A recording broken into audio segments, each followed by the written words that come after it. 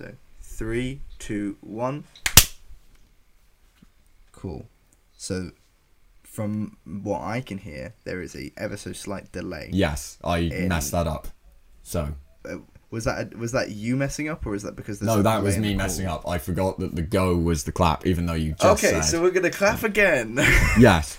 Because that's gonna confuse me when I go to edit it. And I go, why is Josh like a second behind me? Yeah. Okay, so it's on the go. 3, 2, 1, go. Okay, right. Go.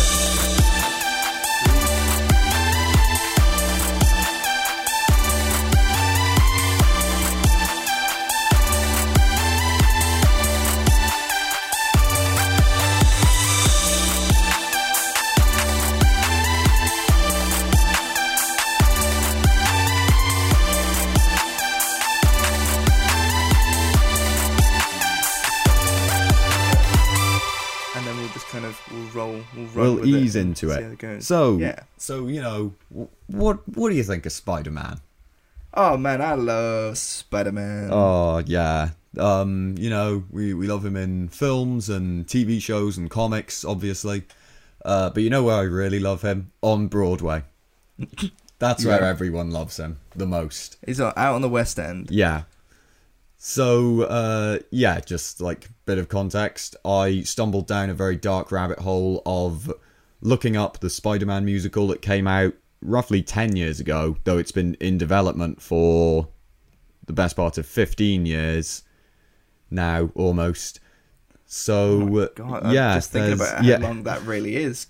Yeah, it's worth thinking about, because there have been, in that same 15-year span that, you know, this Broadway show has been in production and then died and lived in infamy, there have been 3 different movie Spider-Man. So wait, only 3? Well, yeah, there's Maguire, Garfield, and Holland. Are we not counting Spider-Verse? Oh yeah, there's that as well, I guess, but that's long enough after that that you can sort of look at it as not really in.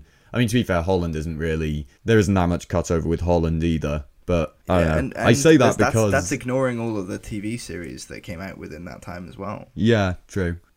Well, anyway, I thought that would be a good introduction, but it turns out it was misconceived. So, much like this show, segue. So I'm going to open with a question that I feel has to be asked, because I don't think anyone in the process of thinking of this show thought of it, which is this a good idea? A Spider-Man musical? Are you asking me if yes, it's a good I'm idea? asking. Based on your opinion, could you see any scenario where a Spider-Man musical could work? Yes. Okay, that's a detailed response. Oh, so you want me to give like a full-on breakdown of the plot of what I would make? You know, you don't necessarily have to be fair. That was a lot of me to demand from you in the second I mean, asked. I can give it a go. Yeah. Because I feel like there's a lot of potential in, you know, they've made musicals out of Beetlejuice and Mean Girls, and there are plenty of films that have been made into musicals, and I think there are stage performances of Spider-Man and like Avengers stuff that they do at Disney. Mm-hmm. Yes, and those sorts of things are always amazing. That will actually become relevant again later down the road. But yeah, I sort of agree. I think especially because superheroes are sort of inherently theatrical, so it seems like a good enough setting. But I would say you can't just approach it in the same way that at that point. So this whole process started in 2005. So you can't just think, okay, let's just do what the Raimi movies did. And no, because they're a campy fun, but they're also like exactly the 80s movie kind of campy fun. And they also have a lot of sort of CGI to help them put Spider-Man on stage. Yeah, they sell a lot of it. Yeah. So Spider-Man Turn Off the Dark, it was the brainchild of Tony Adams, who was a seasoned Hollywood producer, and whether or not he originally pitched the idea, I'm not entirely sure, but he was brought on as a producer to bring the show to life. He was also working alongside his protege, David Garfinkel. Now, Garfinkel, yeah, good name. Garfinkel wasn't a producer, but he was a 49-year-old entertainment lawyer. But the idea was that this was going to be his entry point. He would shadow Tony Adams, and through this learn the tricks of the trade and become a producer by the end of it. At 49 years old, he decided, decided he was gonna. My new calling is to be a producer. He got a new lease of life. It does scream midlife crisis a bit, doesn't it? Really. It does a bit, yeah. So they brought on to help with the music Bono and The Edge, Mr. The Edge to his employees, I guess. Wait, maybe I'm misremembering who The Edge is, but to me, Edge is a wrestler in the WWE. Yeah, they brought on he's another one on U2 who, you know. Oh, right. I forget that U2 is a band and not just Bono 4 times. To be fair, outside of Bono and The Edge, and I don't know the real name of The Edge or Bono. Bono, his sunglasses, and the drums. Yes. And, you know, what...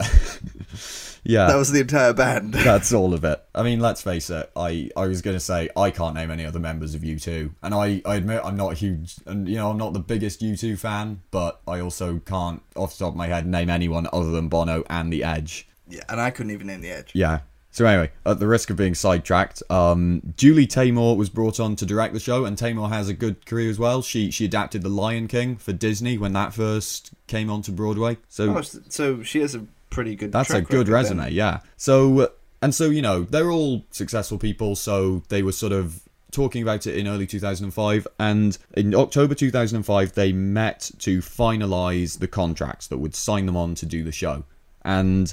now, I'm not sure if this part of the story is galvanised a bit, but it feels very on brand for what's about to follow. So apparently, they met in the Edge's apartment, and Edge left the room to get a pen for them to sign the contracts. And when he returned to the room, Tony Adams, their producer, was on the floor unresponsive. He was rushed to hospital, where he was pronounced dead, having suffered a massive stroke. So this is where we're starting, and if you remember, this is where the information. Yeah. So it gets worse as well, because this is where the info about Garfinkel, you know, who wasn't a producer, who was an entertainment lawyer aspiring to be a producer, suddenly he is left with complete creative control, having never produced anything on Broadway before. It's like being a medical student, who then gets thrown into a surgery room and then just goes, all right, perform a heart transplant. And you're like, what? Our lead surgeon is sick today, and you're the only person who can do this. So, yeah, it's not a great start.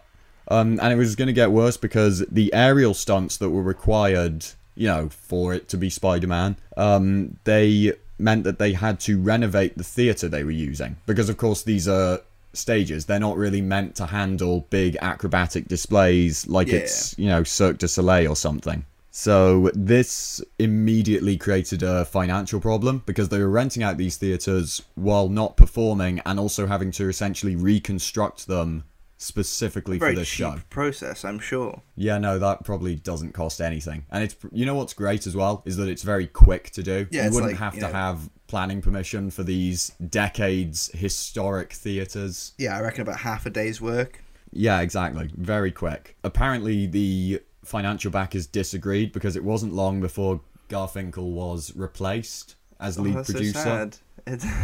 Yeah, it was. He didn't last long, sadly. But by Michael Cole, who I don't, you know, is a pretty solid Broadway producer, from what I know. I'm not an expert on the subject, but, you know, it seems fine, generally. They tried to cover up this news of production changes by announcing the casting. Starring a new producer, but ignore that. Yes. He is the new actors in the roles. So as Spider-Man, they have Reeve Carney. As MJ, it's Evan Rachel Wood. Neither of whom I really know, because again, Broadway actors, I'm not too much an expert. Isn't Evan Rachel Wood, or am I thinking of somebody else? But isn't she the one from Westworld? Oh yes, you're right. Yeah, she is. So she was going to be Mary Jane. She was going to be Mary Jane in the Turn Off the Dark musical. And yes. Like, judging by your tone, I'm assuming she never was. Oh yeah, so, well, you know, there's just... okay, no spoilers. That I get it. Yeah, exactly. I'm going to try to keep the details under wraps. But I'm inferring... Except for when I just did, when I said... when I talked in a very sort of doomed tone there. So then they also brought on Alan Cummings as the Green Goblin, which sort of works, I think. No, remind me of Alan Cummings. That's a very good Alan Cummings, he was Nightcrawler in X-Men. Oh, X-Men okay.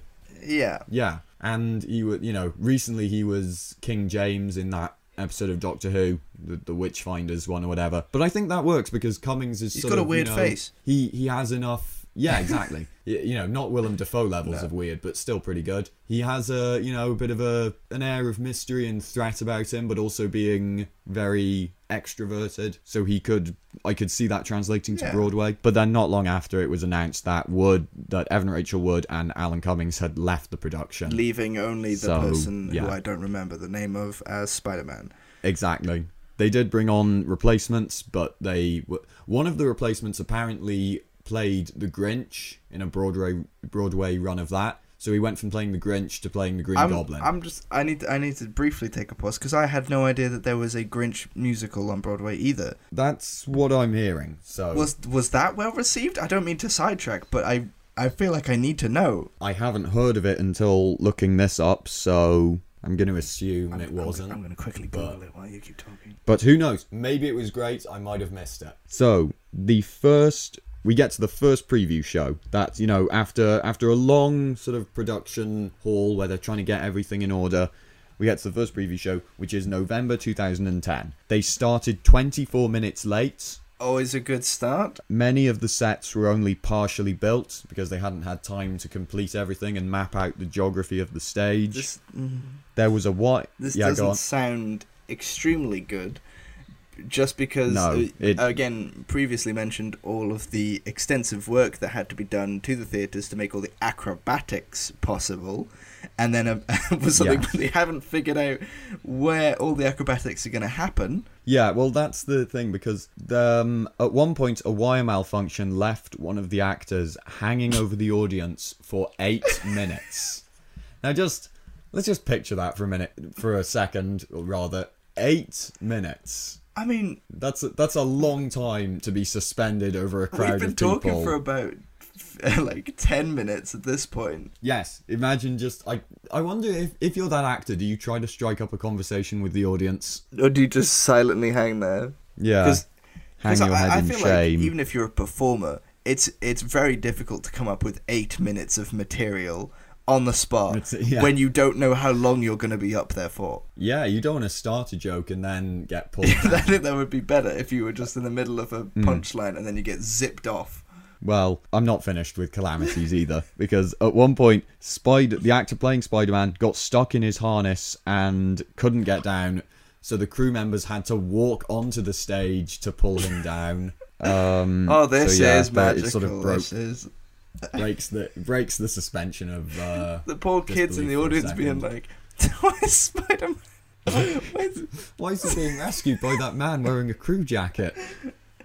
Oh god. And then there was also backstage drama as well. One of the actors was another actor. There's so many. There was standing backstage when a piece of equipment fell on her and gave her a concussion. So yeah, are you sure that wasn't like someone when trying I say backstage drama to murder her and it was like a failed murder attempt? Yeah, I mean, when I say backstage drama, I don't mean like stars feuding or whatever. It was literally just there was another injury, but it happened off view of the audience. They didn't see it, and therefore it wasn't that bad. So the intermission lasted 40 minutes as well, while they cleaned all of this up. I assume you mean the mess, not the poor woman who was hit in the blood, head. Probably. Yeah. Well, it could be, maybe. Wiping the blood from backstage, perhaps. It only gets worse as well, because... So the show had sort of gained it had been in production for a long time, it had gained a level of infamy. So a lot of critics, and they'd never invited any critics to an official showing. So a lot of critics had gotten fed up and just bought tickets themselves to the first preview showing, which was this. So most of the leading Broadway critics watched this disaster unfold. That must have been special for them. With all... Like, because you watch so many, like, with mediocre all of this, shows and, like, so many, like, bad shows, but you very rarely see something that's absolutely incredible or absolutely terrible to like that much of a mess. Yeah, there is a community sort of there is a real community to watching something that terrible, I think. Especially because there are some accounts that say, as I described earlier, when Spider-Man was stuck in his harness and crew members were having to try and pull him down, the audience were cheering and booing whenever they got close to getting him. Like, there were fake gasps when they almost hooked him and pulled him down. How does the visual language of that, how does that work? How do they know they were about to get him? How can they struggle for so long? It's not like a ring toss where like you have to hook a duck or something. Maybe they just got a big pole and tried to poke him out of the sky. Yeah. Come on, Spidey. So anyway, unsurprisingly, the show did not go straight to Broadway after that. They entered into sort of a preview process where they tried to iron out the many problems of the show. And this is where, on December 2010, there was another on-set injury. And I feel like you might know which one I'm talking about. Because behind the scenes, I showed you a video of this and said, okay, you're going to want to see this. I do recall. Because in December 2010, one of the stuntmen who was playing Spider-Man, so the show opens, to put into context, the show opens with Spider-Man on the bridge, on the Brooklyn Bridge, that's it. He's on the Brooklyn Bridge, and MJ is about to fall to her doom, and he's supposed to yell. He's running across the bridge, and he yells, "Mary Jane!"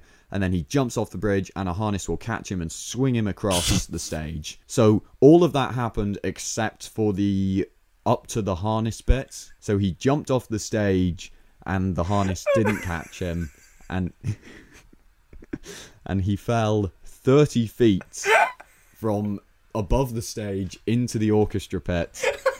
And it's because he fell into the orchestra. It makes it so much funnier. So yeah, not a great time. The producers of the show were fined $12,000 for this on-set injury. It's a miracle only he was hurt, to be fair. Yeah, you'd think there would be way more sort like of a fallout saxophone from that. player or Yeah. just so good. So apparently, and I will, the video of it is still one of the funniest things I've ever seen, because the show starts pretty seriously. It's a slow motion running. He's doing all the proper movements. Well, I imagine it's like very similar to the end. actual film moment, which is an incredible moment, like where it's all slow mo. You see it in both of his eyes, like you see what he needs to choose and. I don't think they could do. I don't think they managed to pull that trick on the atmosphere. Stage. But yeah, it has all the story weight of that moment in in the film, and then but instead of swinging, he just sort of falls. Mary Jane.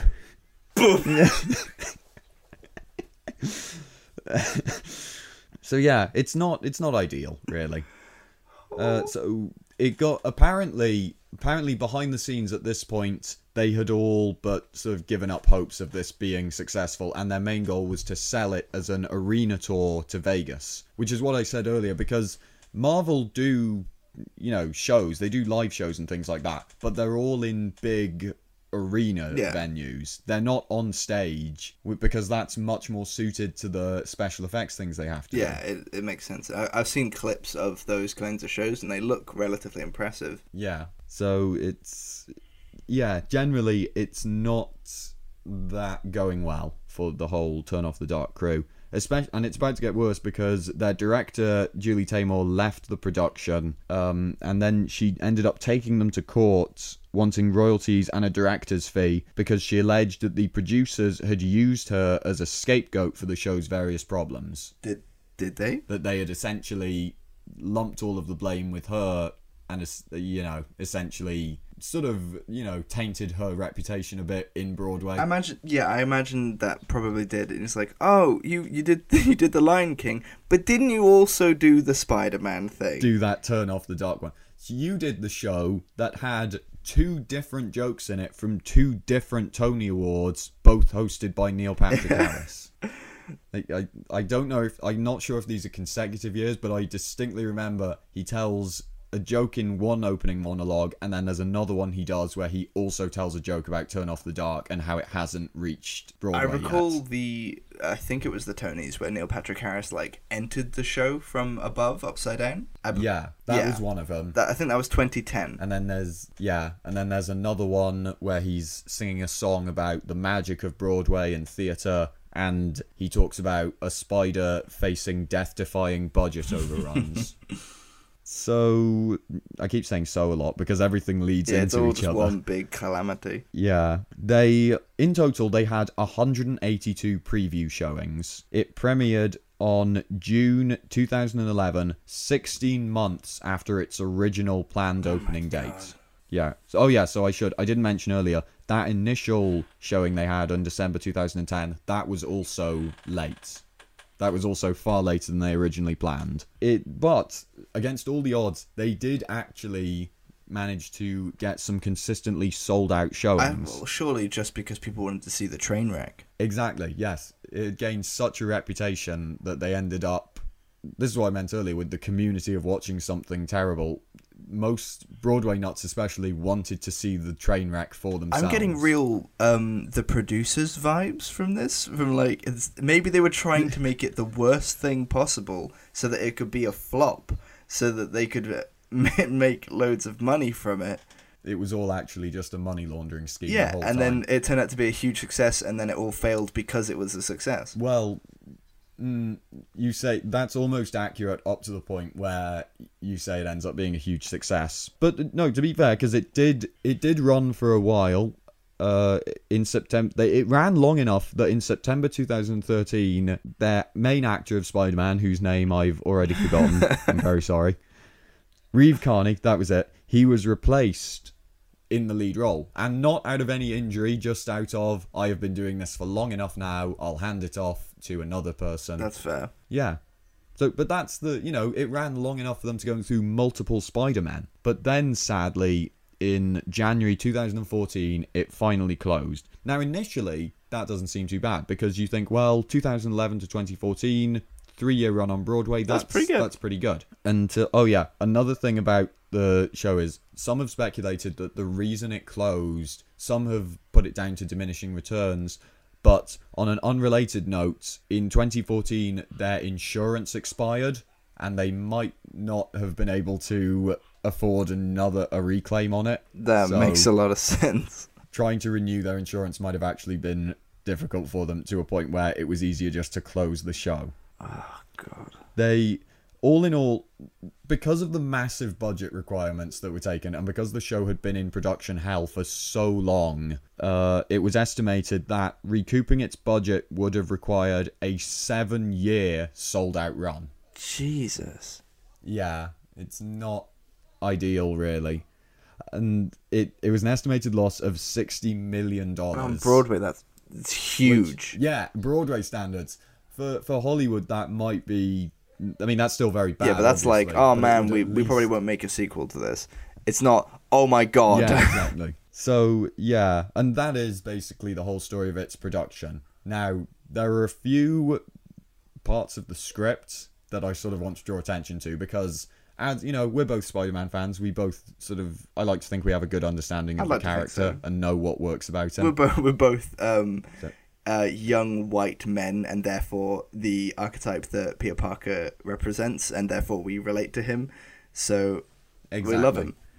Can't relate to anything else. Never. So, as I already said, but the curious thing about this is that there are 2 different versions of the script that were used because the Broadway, the preview screening. I keep saying screening. I need showing. The preview showing was so lengthy that they were ironing out the script problems as it went along. And also because they had 2 different directors, then there was a distinctly different tone in Julie Taymor's script to whoever the next guy was. You could go and watch it twice then and get a completely different experience. You could have had a completely different show. So apparently Taymor wanted to approach it in the sense of viewing superheroes as the modern Greek myth. Okay. Which isn't, I don't think it's an inherently bad angle, but I will say I don't think it's one that works for Spider-Man. Yeah. Because if you think about what matters in terms of Spider-Man, it's always the relatability. Yeah, his whole it. deal is literally what I said a second ago, is that like everybody relates to him. He's the most relatable superhero of all time. Yeah, exactly. So trying to frame him in this very broad, allegorical, myth-like manner just seems very misguided, I think. And I say this because in Taymor's script features what she calls the geek chorus, which is supposed to be like a Greek chorus, which in, traditional ancient Greek plays would basically recap and narrate the story as it was happening for the audience. So a large chunk of this script has the story keeps being interrupted by this troupe of characters who just tell us what's happening. Right. Well, don't feel like that doesn't really have a place in the modern Broadway scene, I feel. Yeah. Especially when it's just people wearing glasses with tape down the middle, going like, so you see, Spider-Man has successfully killed the Green Goblin by shafting him with a knife. I assume that's what the plot is. If they're going full on Greek with it, there's got to be a lot of murder. True, yeah. If it's murder and mayhem and actually it's stabbings. I was trying to think of a way to very quickly appropriate it to Oedipus Rex suddenly. Yeah, I don't think. Although in a weird way, the comics sort of had that storyline with that time that it was revealed that Norman had sex with Gwen. No, we will avoid that because we don't want to talk about that. We'll never talk about that. That's just a big old nope. So, oh damn, I did it again. So. It opens, as I already said, the opening scene is with MJ suspended from the bridge, and it literally, the action stops dead as this happens. Because he fell into the orchestra. Spider-Man is swinging to save her. It's an unironic, yeah, that's me. You're probably wondering how I got here. Not worded in exactly that way, but it is literally, Spider-Man is about to save MJ, flashback. So, and then it goes to the aforementioned geek chorus, who tell the story of Arachne, who's a Greek myth, who basically, is this beautiful girl and was transformed into a hideous spider monster thing. Right. Yeah, good allegories there. Yeah. And it dissolves. This cuts to Peter in high school. He's giving a presentation on Arachne, and his questions and, his whole conduct is so good that the teacher assigns the entire class a 10-page essay on Arachne. Wow. Which, and I know that's a very small detail, I won't go over everything in that much, but it just stood out to me as, that's a dick move by that teacher. Yeah, because no one's going to be like, you're right, Peter is so cool, he's so smart, we love getting more work to do. It's like going, hey, beat up this kid, he likes Arachne. Yeah. You're telegraphing everyone to bully him, basically. To be fair, that does seem a bit on brand for what Peter's life is like before he's Spider-Man. It's so comically geared towards him having a terrible, terrible life. To be fair, that is something that I recently rewatched the first Raimi movie, and that did occur to me. It's not just that everyone in that film is dismissive of Peter. They seem to actively hate him. They actively enjoy him suffering. Even the bus driver. Which begs the question, what did he do? He just existed. Or maybe he gave them a 10-page essay on Arachne. Yeah, maybe that was it. Yeah. So we get an insight into Peter's life. He has a crush on this girl MJ, but she's dating Flash Thompson. So it's going a bit off. Classic off Spider-Man setup there. Yeah. They share, Peter and MJ share a duet at one point early on in the film, the musical.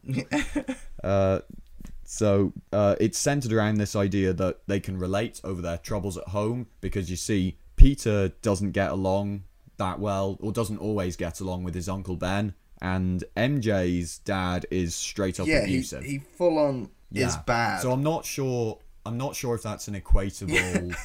Sometimes my uncle says mean things and I get sad. He asks me to clean my room, and then MJ's like, my dad hit me.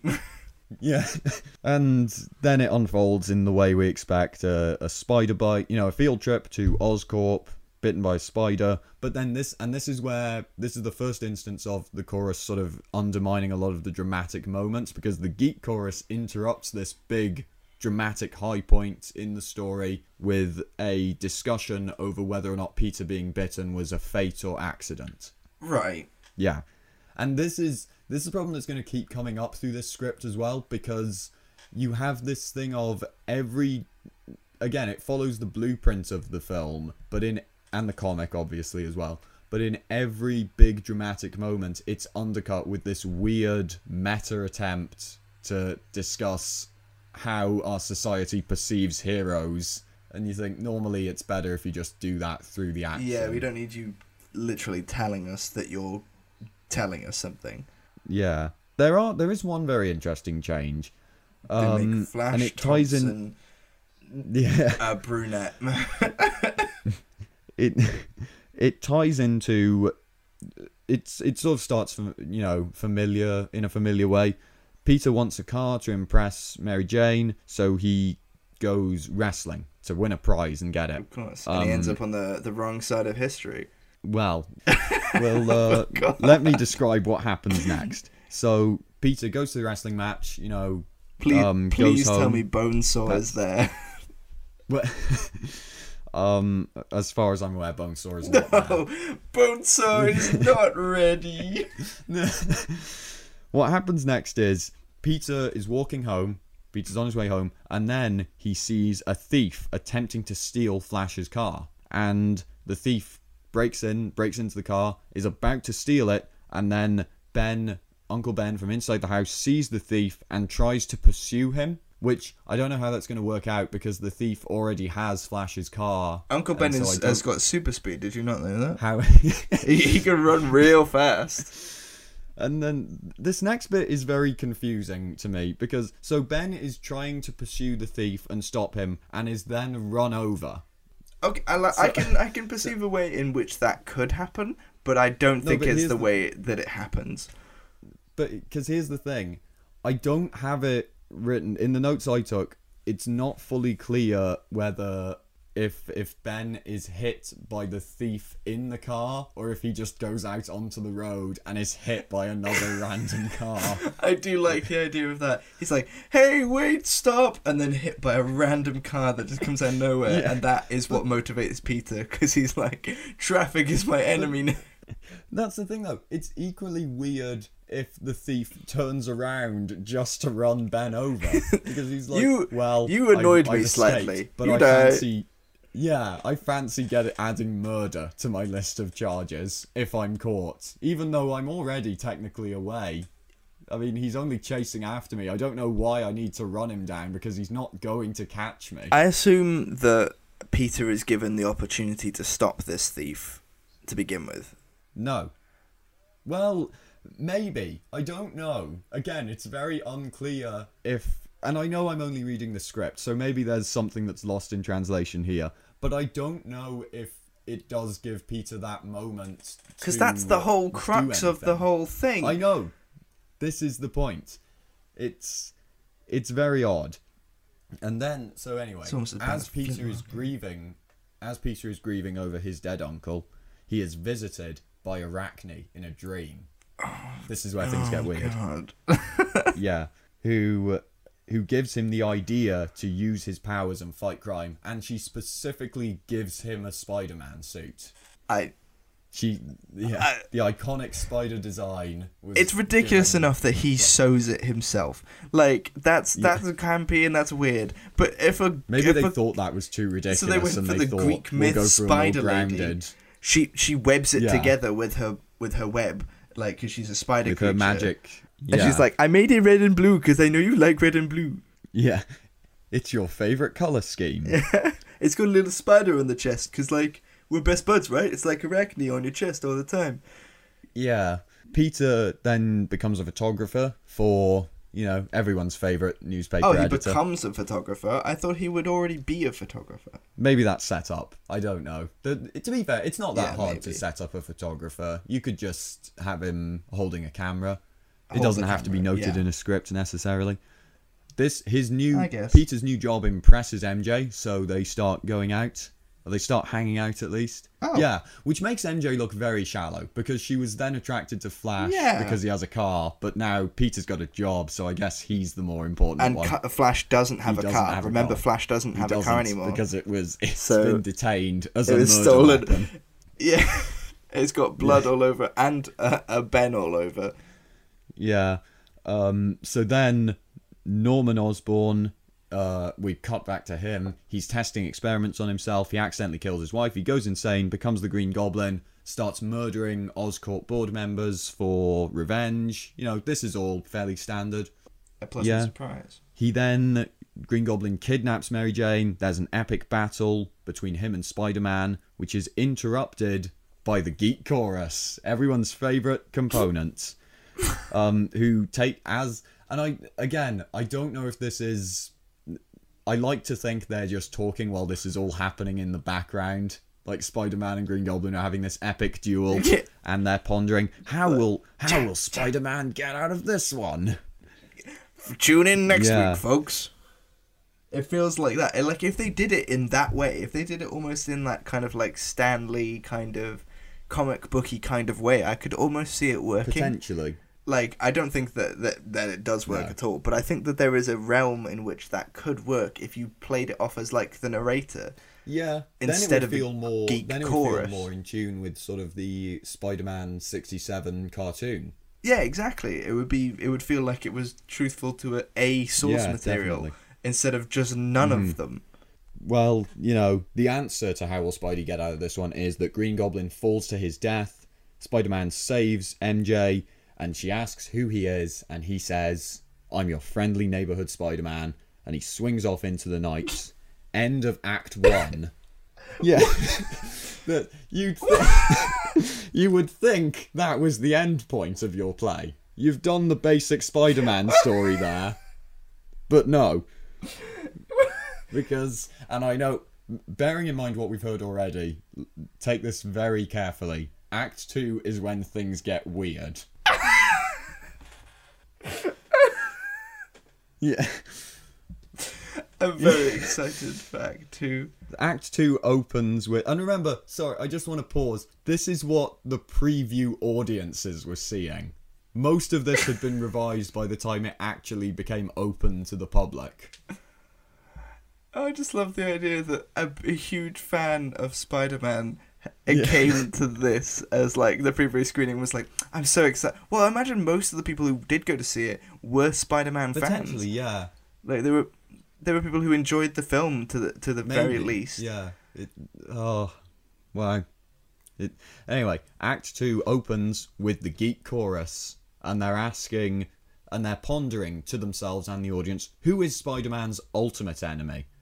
And they introduce a lot in a whole like musical sequence. They introduce a number of new villains that could be Spider-Man's ultimate enemy. So they introduce Kraven, Electro, Swarm, Classics. Lizard, Carnage, and Swiss Miss. And if you're thinking, I have no idea who that is, then that's because Swiss Miss is an original villain made for the musical. So yeah, what do you think of that? I'm sold. I'm sold on this villain. Swiss Miss. So is that like someone who's like their power is putting holes in things? I'm not fully sure. Like the cheese race. Well, the weird thing is they essentially have a Sinister Six there, but then they're immediately defeated by Spider-Man. with Swiss Miss. Yeah, Swiss Miss, that well-known Sinister Six member, Swiss Miss. Because you've also got Kraven, Electro, Swarm, Lizard, and oh yeah, and another interesting thing I said and I forgot. They introduced Carnage as a villain, which seems very backwards because they've made no mention of Venom or symbiotes. Yeah, the whole deal about Carnage is that it's basically Venom without any humanity. But you know, whatever. Oh yeah, and it's at this point one villain that they leave out, and I think is a big sort of mistake on their part. Why didn't they just go with Mysterio? And I don't just mean for this sequence, I mean for the whole... They didn't want to make it ridiculous. The whole production, because your villain is literally a theatrical performer. Surely that would translate to stage better than any other villain. Yeah. It probably came from a time where the only depictions of Mysterio were absolutely ridiculous. And they didn't want the musical to seem so they ridiculous. Thought we'll go with Swiss so Miss instead they went for the more ridiculous versions. So yeah, Arachne is still up to her old tricks, invading Peter's dreams. She's classic. Yeah, Peter is overrun with stress about being Spider-Man to a point where he decides to quit. So, this sounds familiar. Yeah, exactly. But it sounds almost like they're trying to run through all 3 films in the space of a single play. Yeah. In a shorter time as well. Yeah.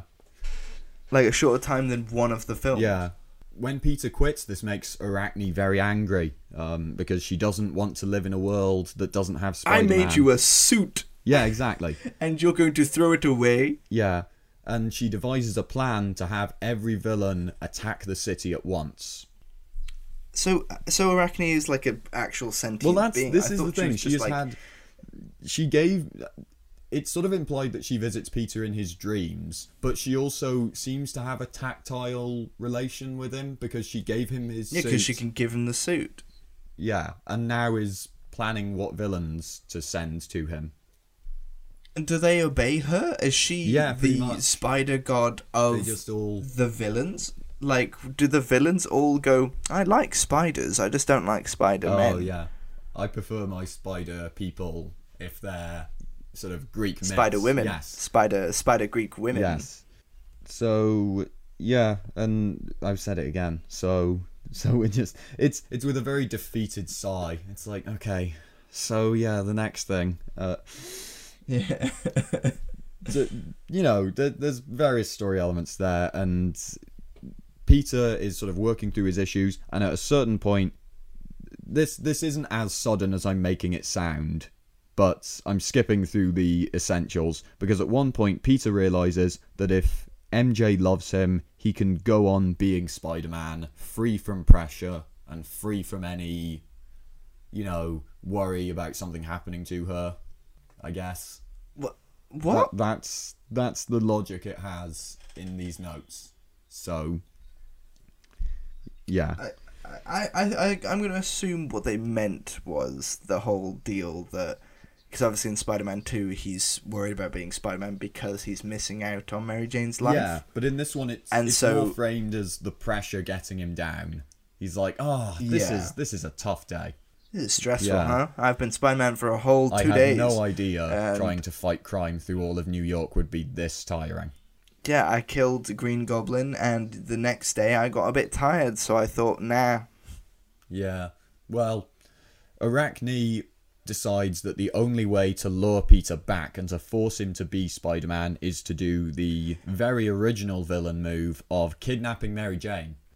Well, and again, I just want to... I feel like I'm focusing too much on Arachne, but like, why does she want him to be Spider-Man? So what does she gain from that? And why would she attack this? Why would she? Because she's a villain, but she wants the hero to win, basically. It's a little confusing at this point. I'll grant you that, but all will be explained in their final confrontation. I say all. Some will be explained in their final confrontation. But what I find interesting about the second act is that it's, in this Spider-Man play, is that the main development and all the main story beats and everything is centered around Arachne far more than Peter. No, because Peter had his act. Yeah, exactly. Act 1 was Peter's act. This is all about Arachne now. We're here to teach the kids about Greek myths, not about Spider-Man. We tricked you. We got you in the seat. Now we're going to teach you about Arachne. Yeah. This was all just a lesson. We're all really sat in Peter's presentation at the start of the play.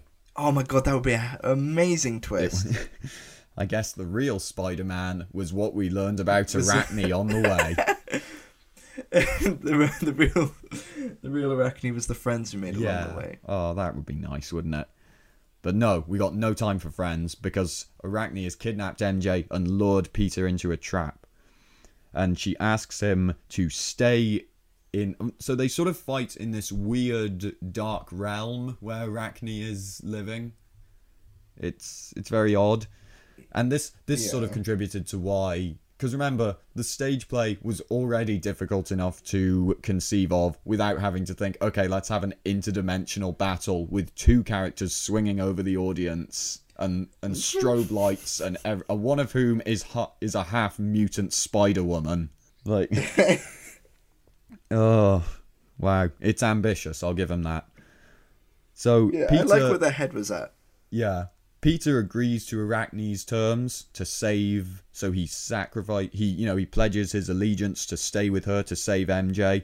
Because the reason, so this is where we get Arachne's motives, where because she's always been alone as a spider person. She's never had anyone to share in her experiences of being half spider. But now she has Peter. And she's like, if you carry on being Spider-Man, then we can share in each other's misery forever. So, that's... Yeah. But but Spider-Man happy. I don't want Spider-Man to be not wanting to be Spider-Man for that long. I want him to be like, oh man, being Spider-Man kind of sucks, but really, I do it for the love of the city. And then he becomes Spider-Man, and he's like, everything's great, I love being Spider-Man. I don't want him to be like, I hate everything. Yeah, and I know this is a very rushed play, but considering he quits, you don't really get that euphoric moment of when he returns, and it's a big, yes moment. Instead, he's just sort of there. He immediately comes back and then travels to another dimension to fight Arachne. It feels like the ending of Amazing Spider-Man 2, where, like, you get 5 minutes where he's not Spider-Man, and then you're like, but I don't feel any of this. It should be like the end of Act 1, he stops being Spider-Man, and then at the end of Act 2, he is Spider-Man again. I can't remember exactly, but I think in Spider-Man 2, it's something like 40 minutes of that film, he's not Spider-Man, which is it's a significant amount of time. And that's what makes it so good when he does come back. It's like, yeah, Spider-Man's back, and you feel it. It's you a feel dramatic the joy that everyone else feels. Whereas here, it's just sort of, okay, I guess. Yeah, and he's miserable for being Spider-Man because he's attributed to Arachne. Yeah, and that's the other thing, because she is both sort of the architect of his origin, but also the one who now wants to take him away from the world. Yeah, why wouldn't she just, if she can make, like, well, it makes it sound like that she made him Spider-Man, but if she could, like, appear to him in his dreams, why wouldn't she just be like, be Spider-Man, come with me? Oh, that, yeah, or just, be here and we'll be happy together. But you won't be happy together. That isn't there's so many better ways. Yeah. Well, I know you're on the edge of your seat to find out how this conflict resolves, but Arachne, so yeah, Peter pledges himself to Arachne, and he has a heartfelt goodbye to MJ and says, I'm never going to see you again because I got to be with my weird spider girlfriend now. And then Arachne, seeing the love between MJ and Peter, changes her mind, and she's like, actually, now you can go. So yeah, well, the way the script words it is that seeing the love between MJ and Peter makes her realize that there is still humanity, even if you are cursed to be a half spider. Except Peter isn't a half spider, he just has the powers of a spider, so that's... She's probably just really jealous of him, because she knows that if she brought him back, she'd be jealous of him the entire time, because he got the best version of her deal ever. Yeah. Like, he got to be himself, but stronger, buffer, better in every way, and also get the spider powers, and she got turned into a gross mutant. Yeah. She's like, how dare you? I decided I don't want to spend my time with you because this is some BS. Like, I'm not okay with this. So, well, yeah, and so, I said it again. I need to stop. If you just stop acknowledging it, then it'll be fine. Yeah, but then I feel like someone will acknowledge it and it'll be even weirder. Or we can just edit all of this out later. Who knows? We can. I will. I'm kind of throwing you under the bus there. But anyway, in the last moments of the play, Arachne realizes her own humanity and then ascends out of the darkness to the heavens. And I'm sure it looked incredible. It doesn't say. I like to think this was the moment where, because it was the actress who played Arachne who was suspended over the audience for 8 minutes. I like to imagine it was this moment. Yes, definitely. She was like, Surely there is humanity left in the world. Farewell now, you two. Ah. Oh. Help. just a solitary help.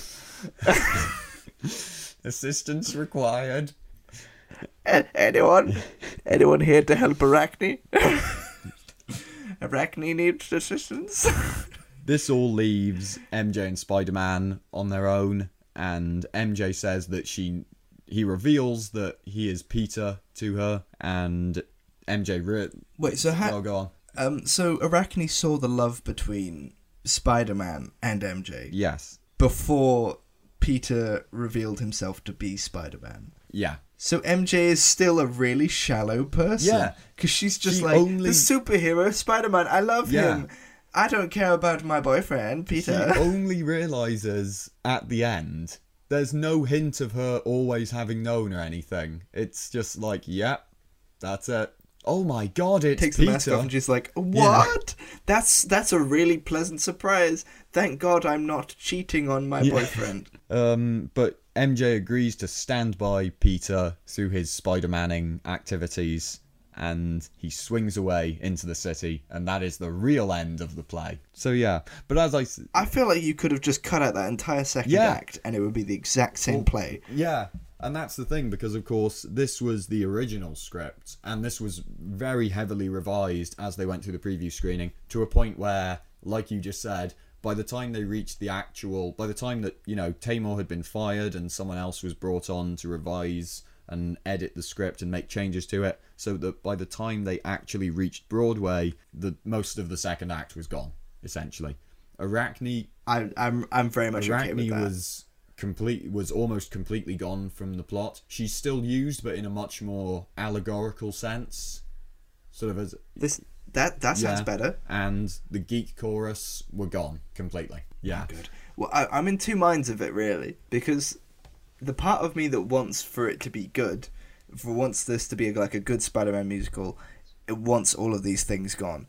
The part of me that wants it to be an absolute train wreck because it'd be funnier, wants to keep all of this intact. But also, part of me does think, if you're gonna make a Spider-Man Broadway show, go all out. But maybe this is too... I changed my mind. Maybe this is too all out. Yeah, I feel like all out is one thing, and then going in a completely different direction is another thing. Yeah, like my idea of all out was, as I said earlier, use a villain like Mysterio, who's big and theatrical and...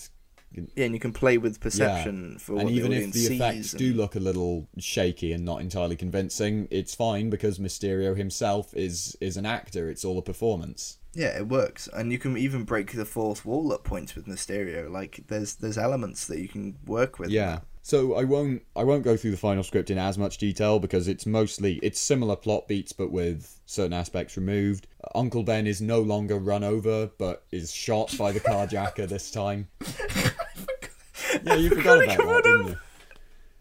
Actually, that's the other thing I wanted to say, because so surely on stage it is far easier to show someone being shot than it is to have them be run over with a car. I wonder if maybe they just showed it with headlights, like on the back of the stage, and they were dramatic about it. And then the guy playing Uncle Ben was attached to wires and then just flipped up into the sky as he was hit by the car. It's just that you don't even need to show Ben being injured or whatever. Peter can walk out, see a crowd of people. Oh, who are they gathered around? Oh no, it's my Uncle Ben. That's it. Yeah, you don't even have to have that. It could literally just, you hear a gunshot and then you even just hear Peter go, like, say Uncle Ben and be sad. Yeah. You don't even have to see it. Yeah. It can be implied. Into the Spider-Verse does it with a single visual motif. And I know that movie came out at a time when we were all maybe way more familiar as a society, way more familiar with Spider-Man's origin because it had been done 100 times by then. But, they have that line, they show Uncle Ben saying that line, with great power comes great responsibility, and then they sort of show him walking off into the lights, and that's it. And you get it. Yeah, makes sense. But no, in this we've got to have an extended chase sequence, and... So instead of this, I think that's the other thing as well. They were originally going to cast Alan Cummings to die at the end of Act 1. Yeah. You know, they're going to bring him in, the big star at the time as well, because he was on the back of coming off the X-Men, so he's huge, and they were going to be like, so we want you to be in the first act, and then we want you to die. And then never come back.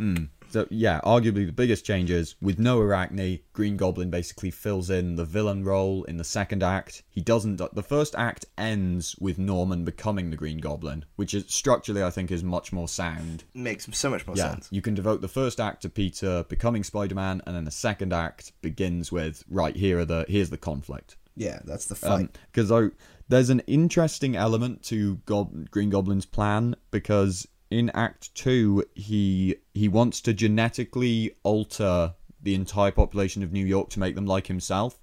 And that's interesting because that's very much what the Lizard's plan is in Amazing Spider-Man, which came out 2 years afterwards. Huh. Yeah. So Mark Webb, you son of a... Yeah. And then the rest of the plot unfolds very similarly, basically. Except instead of, Peter takes a break from being Spider-Man, and then, later decides actually being Spider-Man was good, I should do it again. Then the Green Goblin appears on TV, threatens Spider-Man's loved ones. The Goblin reveals at one point that he has kidnapped Mary Jane, because of course he has. And then there's a big fight. Yeah. The way Goblin dies is very interesting, because... I want you to cast your mind to the film and the dramatic nature of that death. Oh, yeah. Yeah, when it's like, oh. So in this stage play, Don't tell Harry. In this stage play, the Goblin is playing a grand piano when Peter comes to fight him, and he's playing the grand piano on top of the Chrysler Building. And then how the battle is won is Peter webs the Goblin to the grand piano. And kicks it off the building? No. The Goblin kicks it off the building, but he doesn't know he's tied to it. So he isn't aware that Peter has webbed him to the piano. So he throws the piano off the roof, only to then realise, oh no. Yoink. That's a whole different kind of moment, really. Just imagine. I love these playing like Camptown Races on the piano and like waiting for Spider-Man to turn up, and then he's like, Spider-Man, we finally meet. Yeah, I'll just get rid of this piano. Wait, what's that noise? No, I like to imagine it with the same tone that Willem Dafoe took, but just instead of being hit by the glider, he's just pulled down by a grand piano. So he sees the rope tightening, the web going off the same end. Dialogue as well. Like he kicks it off the building. He's like, Godspeed, Spider-Man. And then suddenly, and then plummets to his death. He's holding onto the edge of the building, like holding on for dear life, and he's like, "Don't tell Harry." Oh yeah, Harry is very absent from this play as well. That's another thing. Well, I kind of get why, even though he's like, the whole crux of it is that he's fighting his best friend's dad, and that's kind of like the drama of it. But I get it. Something that's interesting about this whole process as well. Oh yeah, and so the rest of the plot unfolds with the way you'd expect. MJ tells Peter she loves him. This time they distinctly put in the script that she knows he's Spider-Man. She's like, I always knew. I kind of always knew. Yeah, and then he swings off. But throughout the whole midway through the production of this nightmare, there was a very significant development, which was that Disney bought Marvel, because when they started the process, Disney hadn't yet bought them, and then midway through, of course, in the middle of their production troubles, Disney stepped in to buy Marvel, and then proceeded to do little to nothing about it Turn Off the Dark as it went through the rest of this nightmare.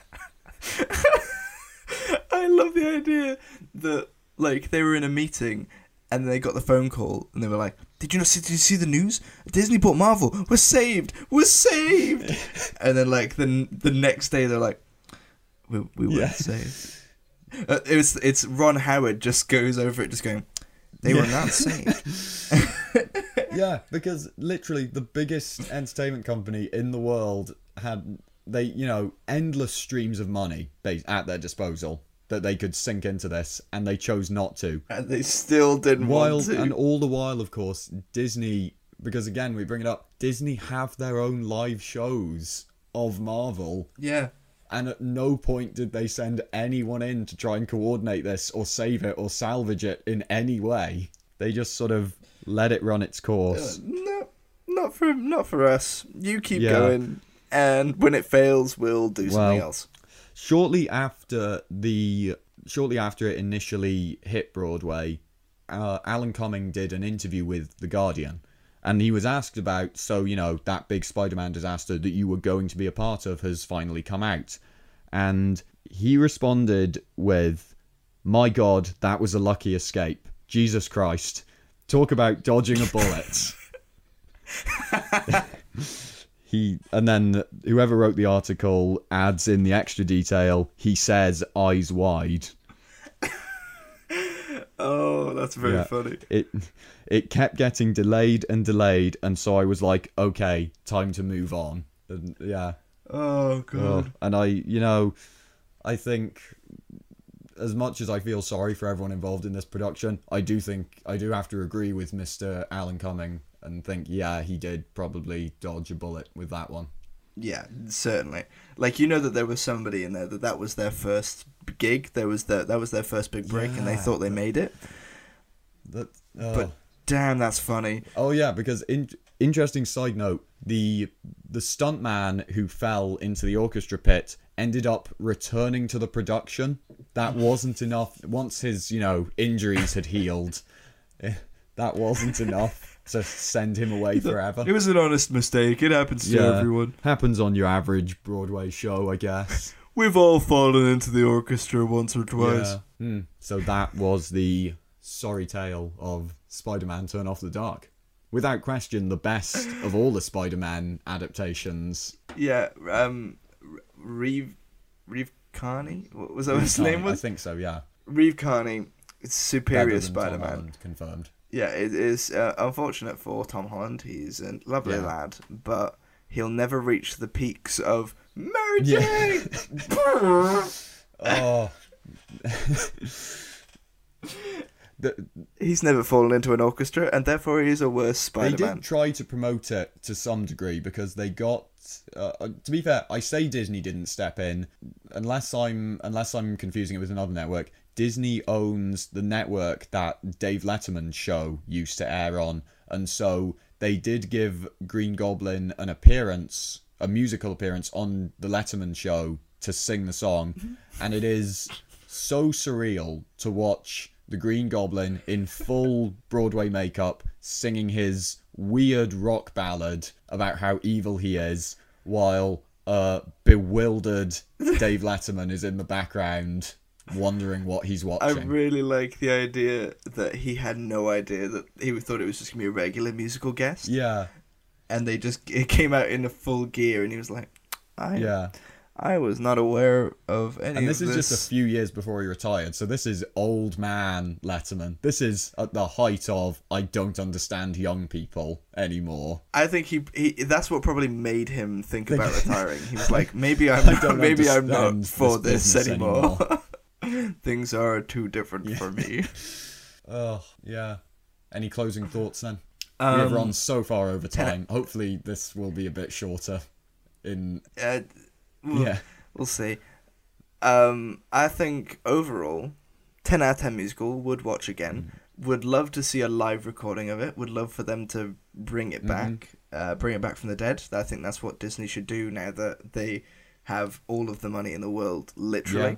Preferably with the original script. Oh yeah, definitely. I still don't understand the title. I don't understand where Swiss Miss came into it. Yeah. Why is it called Turn Off the Dark? That is a good question. Maybe, to be fair, that's a title that sort of applies to the original script, because Arachne is all sort of in darkness and she's looking to turn off her dark, I guess. I guess. Maybe that's a bit of a reach. But once you remove her, that doesn't apply to the new script at all. But maybe, I guess, at that point... It's just Spider-Man. Yeah. It's... Just... No, I really don't... I'm not quite sure if I'm happy that it exists in the form that it does, or if I'm sad that we'll never get to see it properly. I feel like I would love to have been around when it was happening to watch it unfold as it happened, because I feel like that is far, far funnier. The idea of like watching it all come crashing down, and I think I'd love to be there. You just want to watch the world burn, basically. Yeah, but a world in which I have no consequences, but as part of, like, I don't want to be being paid wages for it, because then that might, I might lose money. But I would love to watch it without consequence.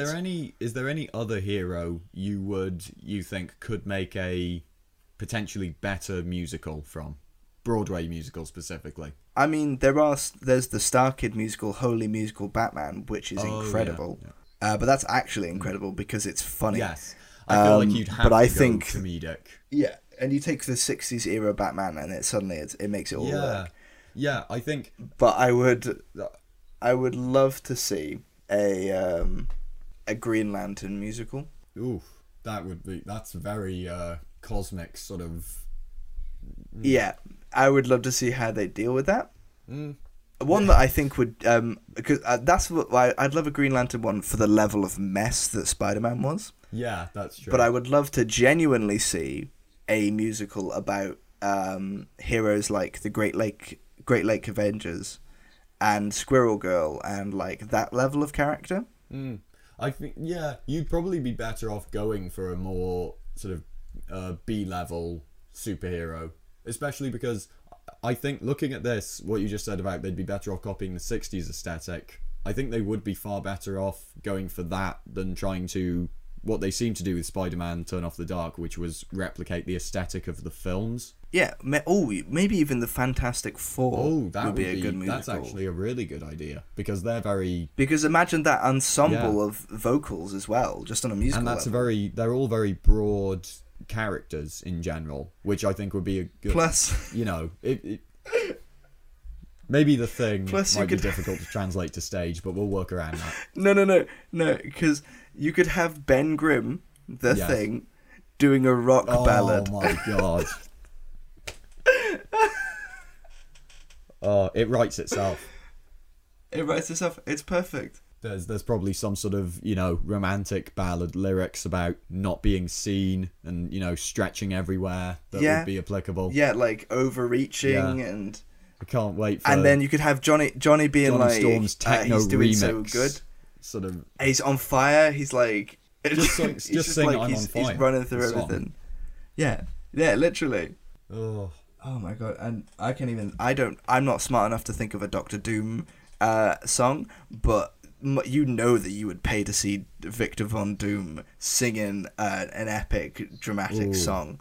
But, no, because that, in a genuine way, I think that makes sense, because to have the villain of your musical be a giant European dictator who just sits in a literal, iron mask and armor, who rules like a tyrant over the entire country he occupies, that sounds like a pretty good musical villain to me. Yeah, he sounds very theatrical. It sounds very fun. Yeah. Oh, do you remember Fun? Do you remember that? Yeah, well... So basically... Not much of that going around. What we're saying is, Disney... I know this was a misstep with Turn Off the Dark, but, don't be discouraged. There's an untapped untapped market here. Musicals are big right now. Look at Hamilton. That's still going. That is indeed a musical. Dear Evan Hansen, Heathers, Mean Girls, War of the Worlds, all of these musicals are coming back. Beetlejuice is a huge musical. Like, it could just take a chance. Stranger things have happened. I thought you meant that they were doing a Stranger Things musical then, and I got very confused and weirdly excited, but then not excited in the same second. For their Upside Down, they're just going to reuse the Arachne sets, all in darkness. And poor whoever they get to play 11 is going to be suspended over the audience for half an hour. Oh, for so long. The blood is going to go to all of her head. Well, this has been fun. Yeah, I've enjoyed. Thank you for teaching me the ways, or teaching me all the information about Spider-Man Turn Off the Dark. I will now be quoting it daily. When you say quoting, you just mean you're going to shout Mary Jane and then fall. Yes. Yeah, anytime I'm gonna fall off anything, I'm gonna have to scream Mary Jane.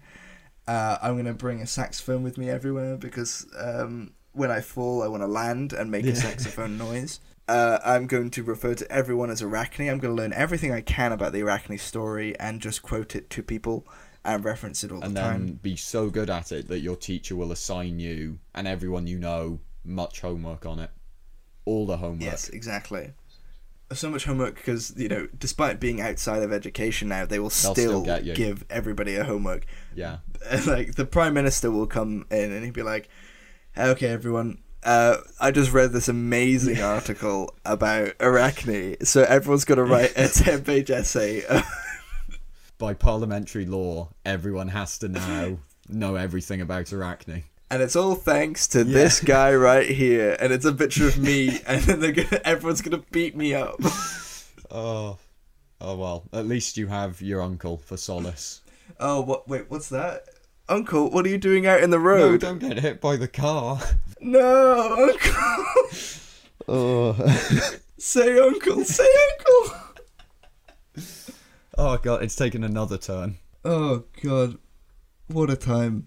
Well, you know, it's nice that through all of human history, we are alive in a post-turn off the dark world. Yeah, but it's sadder that we didn't hit that sweet spot. Weren't we weren't there for the moment that it was here, but we get to see the... Born too early to explore the Earth, born too late to explore Spider-Man Turn Off the Dark. We get to see the beautiful aftermath. Oh God, hindsight is a beautiful thing. Indeed.